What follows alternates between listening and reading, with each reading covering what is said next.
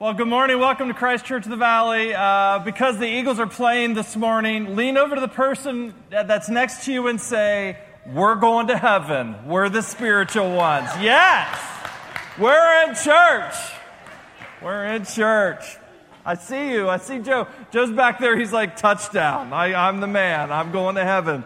I have a friend who's a pastor in a church in Washington, D.C. Love him. Very, very, very good friend of mine in ministry.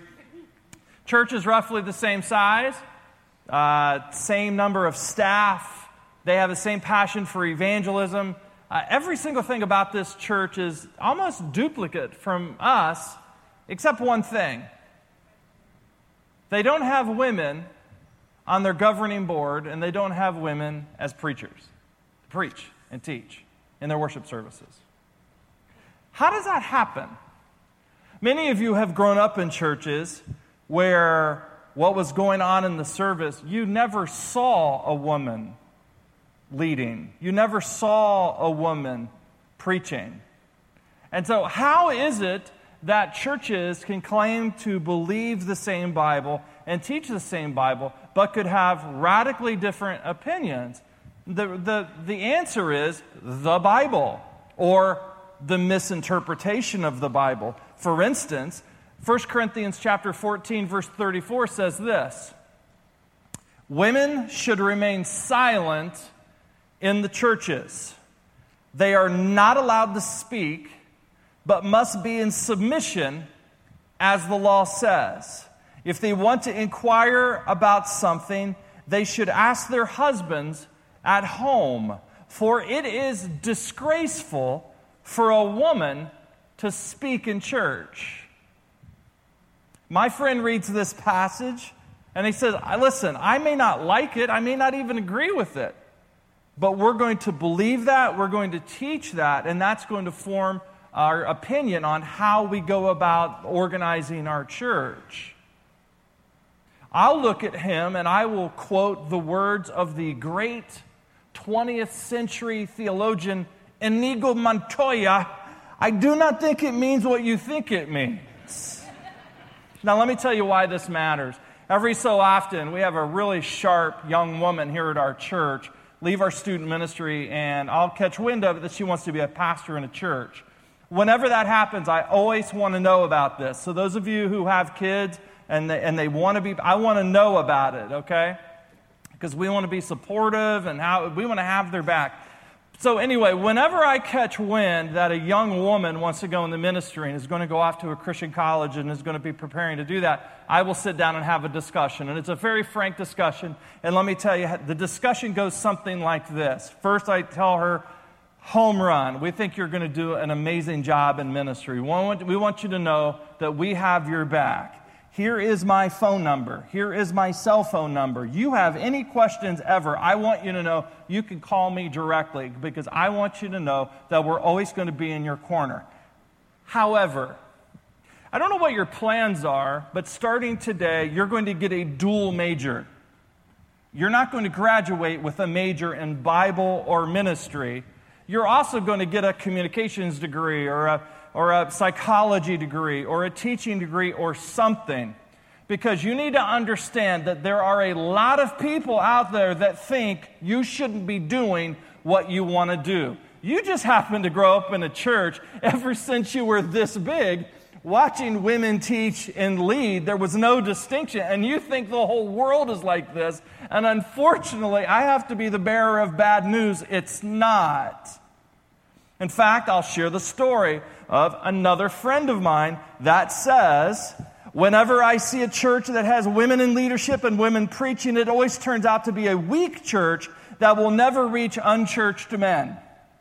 And I will tell her, whatever you want to do in ministry, you want to be a pastor, you want to be a senior pastor, you want to preach, I believe you can do that. We have your back. You need to work hard. You're going to have to work doubly hard to get the exact same respect, but you need to know we're always going to be in your corner. Now, let me just pause here and say, undoubtedly, there are a few people in the room who are still hung up on the phrase, I told her she could be a senior pastor, like to lead a church. Because in your mind, for some of you, you're like, I don't have a problem with the woman teaching. I don't have a problem being on the governing board. I just have a problem going to church where there's a female senior pastor. And I would like to say that attitude, or more importantly, what caused that attitude that you hold, is part of the problem. Because for 2,000 years, Christians have taken 1 Corinthians 14 that I just read and 1 Timothy 2:12, combined it with their own patriarchal attitudes and their own biblical interpretation ignorance, combined it with their preferences for male domination and female submission in the home and in the church, injected that back into the Bible, and made the Bible say what it was never meant to say. This has caused women to not use their God-given gifts in the body of Christ. The church has suffered. The impact of the church has suffered. Women have suffered. Christians have looked stupid. And most importantly, God has been dishonored because of these deeply held convictions. We're finishing up today a series, short one, that we're calling Straight Out of Context. And we've been looking at biblical passages that are taken out of context, and they're used to say things that the context clearly tells us were never meant to say, and they end up doing more harm than good. My Bible interpretation professor said, God has spoken, and he expects to be understood. In other words, we have to do the hard work to study, as it says in 1 Timothy, to show ourselves approved, to learn how to interpret the Bible, and we're going to do that today looking at 1 Corinthians 14. So let me go ahead and read that verse slowly, and then we'll talk about what it means in context. Women should remain silent in the churches. They are not allowed to speak, but must be in submission, as the law says. If they want to inquire about something, they should ask their own husbands at home, for it is disgraceful for a woman to speak in church. Does anyone, whether you disagree or not, is everyone clear on what that passage is saying? All right.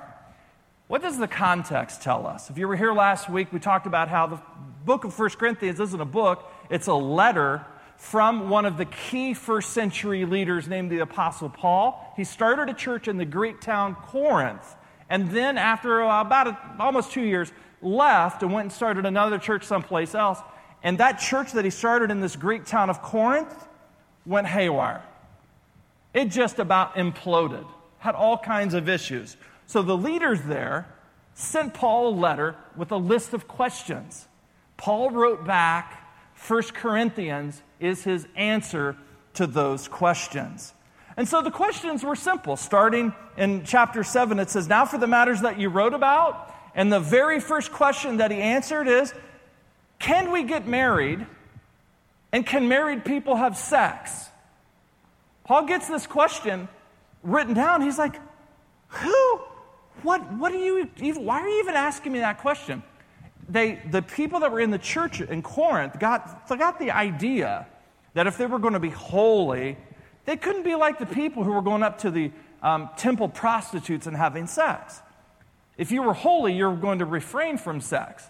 And Paul was like, listen, if you're married, have a lot of sex.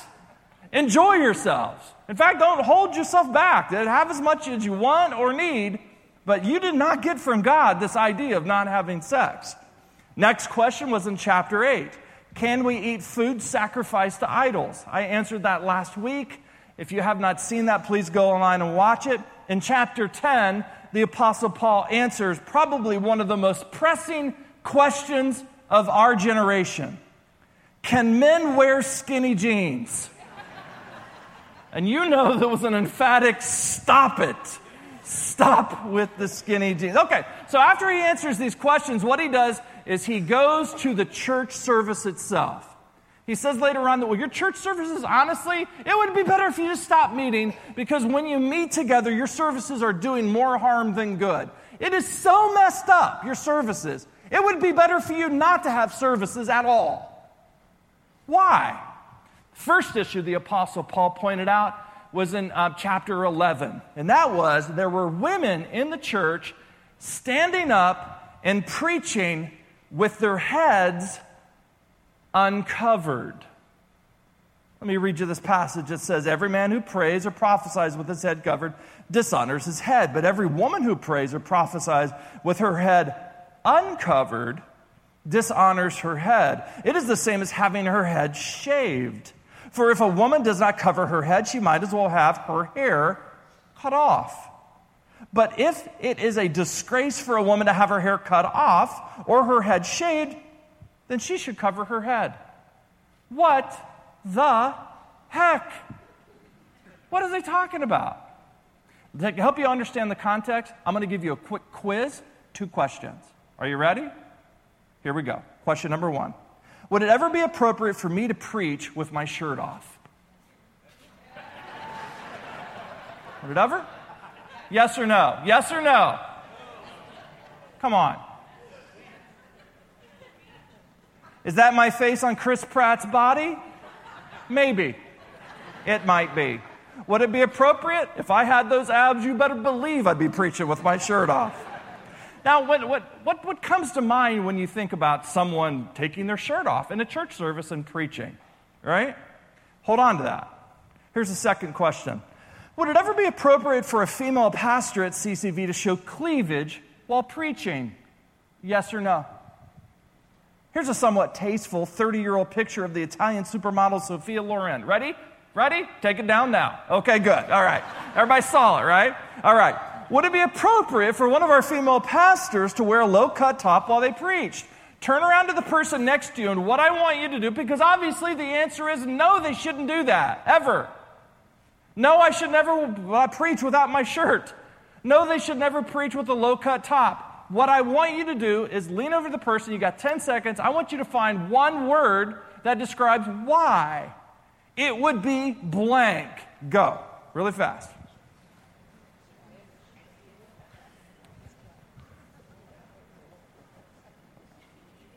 Okay, let's hear it over here. Raise your hand. It would be a distraction. It would be a distraction. Over here, it would be what? Disrespectful. I heard over here. Okay, how about over here? It would be inappropriate. How about over here? Are you guys even paying attention? Come on. Come on. Over here to the right. Okay. It would be all of these things. It would be distasteful. I use the phrase, it would be unbecoming. A distraction, inappropriate.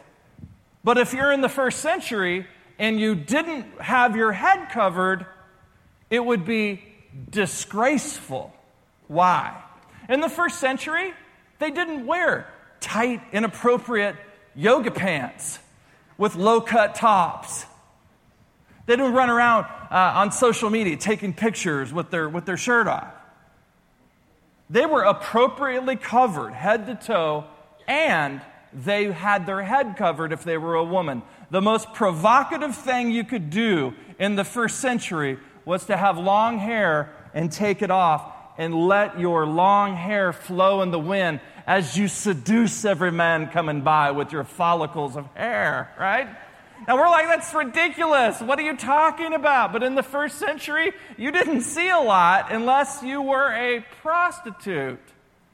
Then your head was uncovered. And so people would come to church and they're like, this is no different from the temple of Apollo. They're prostitutes, have their head uncovered.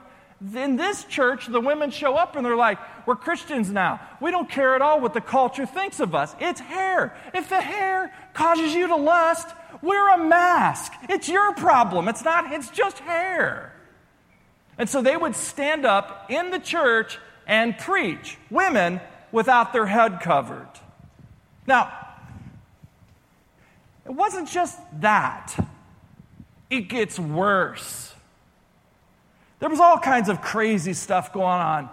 For one, people, whenever they celebrated the Lord's Supper, like we're about to do in a few minutes, they would get hammered.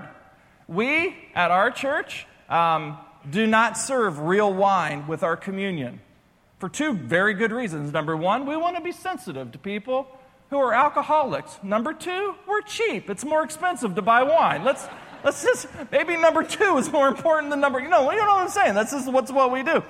Paul's saying that when they came together in their church services, people were getting hammered. And the following directives: I have no praise for your meetings, do more harm than good. In the first place, I hear that when you come together as a church, there are divisions among you. And when you come together, it's not the Lord's Supper you eat, for when you were eating, some of you go ahead with your own private suppers, and as a result, one person remains hungry, another gets drunk, and it looks like when they're passing the communion, it looks like this in the church in Corinth. That's what's going on. Paul's like, stop it. This is ridiculous. In fact, he said, people are arguing over who gets to speak. Now, a couple things. Prophecy, you will hear prophecy in 1 Corinthians 14. Prophecy is not the predicting of the future, it's speaking before people. Prophecy comes from the Greek word pro, which means before, and themi, which means to speak. Paul would say, I have the gift of prophecy, speaking before people. So when he talks about the prophets standing up to speak, all he's saying is preachers or teachers of the Bible. The other thing is that he's going to talk in a moment about people who are speaking in tongues. With great respect for those of you who came from Pentecostal churches and charismatic churches, where they spoke in tongues. What I believe is going on in the contemporary church is not what was going on in the New Testament. You remember on the first day of the church, Acts chapter 2, on the day of Pentecost, the Holy Spirit came down and they spoke in tongues, and everyone from the Mediterranean world that came to Pentecost in Jerusalem heard the apostles speak in their own language. Didn't matter if they were Hebrew, Italian, Greek, they all heard it because they had the ability to speak in a language that they had never studied before. I would love to have that gift. I would have sailed straight through Spanish 4. I wouldn't have cracked a book once. I have the gift of speaking in tongues. And so what was happening in the church had no more than, let's say, the first 8 rows of this section. That's how big the church in Corinth was. It was no bigger than 50, 60 people max. They would all fit in a big home. Well, what happened is people, because it was a town on a port, people would travel all over the world, come here into Corinth, find their way into the church, and they spoke another language. Well, they're all speaking Greek. And meanwhile, this guy's a Gaul from France. Turns around, sits down, he doesn't hear anything that's going on. And so this fighting is erupting. I need to stand up and speak in tongues because that guy is here and he doesn't understand Greek. And so he would stand up. And another person would stand up. And Paul, it turned into this brawl of people that were wanting to speak. Women were dressed like prostitutes. People are getting drunk. They're fighting over who is speaking. Paul said, if inquirers or unbelievers come in, will they not say, you're out of your minds? This is insane. Stop it. In the last verse of the last chapter, in chapter 14, Paul says, everything should be done in a fitting and orderly way. No more of this stuff. And oh, by the way, women should remain silent in the churches. We got to deal with that one too. Now, we know that Paul didn't mean that women had to be silent because he just spent an entire chapter in chapter 11 talking about how women, when they stand up to prophesy, to speak, their head needs to be covered. So we know it doesn't mean they can't speak in church. So what is he talking about? Every woman who prays or prophesies with her head uncovered dishonors her head. He knew and encouraged women to stand up and preach. What was he talking about? Well, what does the context say in chapter 14? Listen to the context and it suddenly will become clear. What then shall we say, brothers and sisters? When you come together in a service, each of you wants to sing a song. You got a hymn. Or you have a word of instruction and you can't wait to get to church and share it with everybody. You have a revelation, something that God has showed you about the Bible. You have the ability to speak in a language, a tongue that you haven't shared, and there's someone there that needs you, or an interpretation. But everything must be done so the church may be built up. In other words, we don't want to have a service where nobody gets anything out of it. We want to encourage and build up the church to go out and do what Jesus called us to do. So, if anyone speaks in a tongue, I don't care if there are 50 people there who have the ability to speak in a language that they've never learned before. If anyone speaks in a tongue, 2 or 3 at the most should speak, one at a time, and someone must interpret. Everybody else, be quiet. No more tongue speakers. If there's no interpreter, the speaker should just keep quiet in the church and speak to himself and God. So he's telling people who are speaking in tongues, be quiet. 2 or 3 prophets, people who want to preach, and others should weigh in and carefully about what is said. And if a revelation comes to someone who's sitting down, in other words, I just had this brilliant insight about what God said in His Word. The first speaker, go ahead, that person can stop. For you can all prophesy in turn so that everyone may be instructed and encouraged. And the point is, everybody else, be quiet. For God is not a God of disorder, of peace, as in all the congregations of the Lord's people. And then Paul mentions our verse again. Women should remain silent in the churches. You're probably getting a clear picture about what's going on.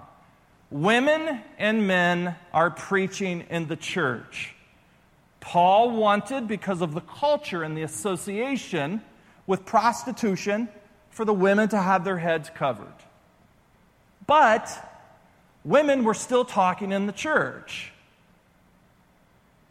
Let me give you an example. Maybe this will help you understand what was going on. How many of you have been here at CCV and there was a really powerful moment in the service? And right in the middle of it, as God is just touching your heart with something that our arts team has worked on for months, 2 people behind you are having a conversation and they won't shut up. Of course, that's never happened here, has it? Of course it has happened. I hear it all the time. You're in the middle of the service and people are having a conversation like they're standing at the line in Wawa. And we can't hear what's going on because people are behind you talking. That is what Paul is addressing with the women in Corinth. Kenneth Bailey is a Bible scholar who spent 40 years teaching the Bible in Middle Eastern cultures, like where the church in Corinth was situated.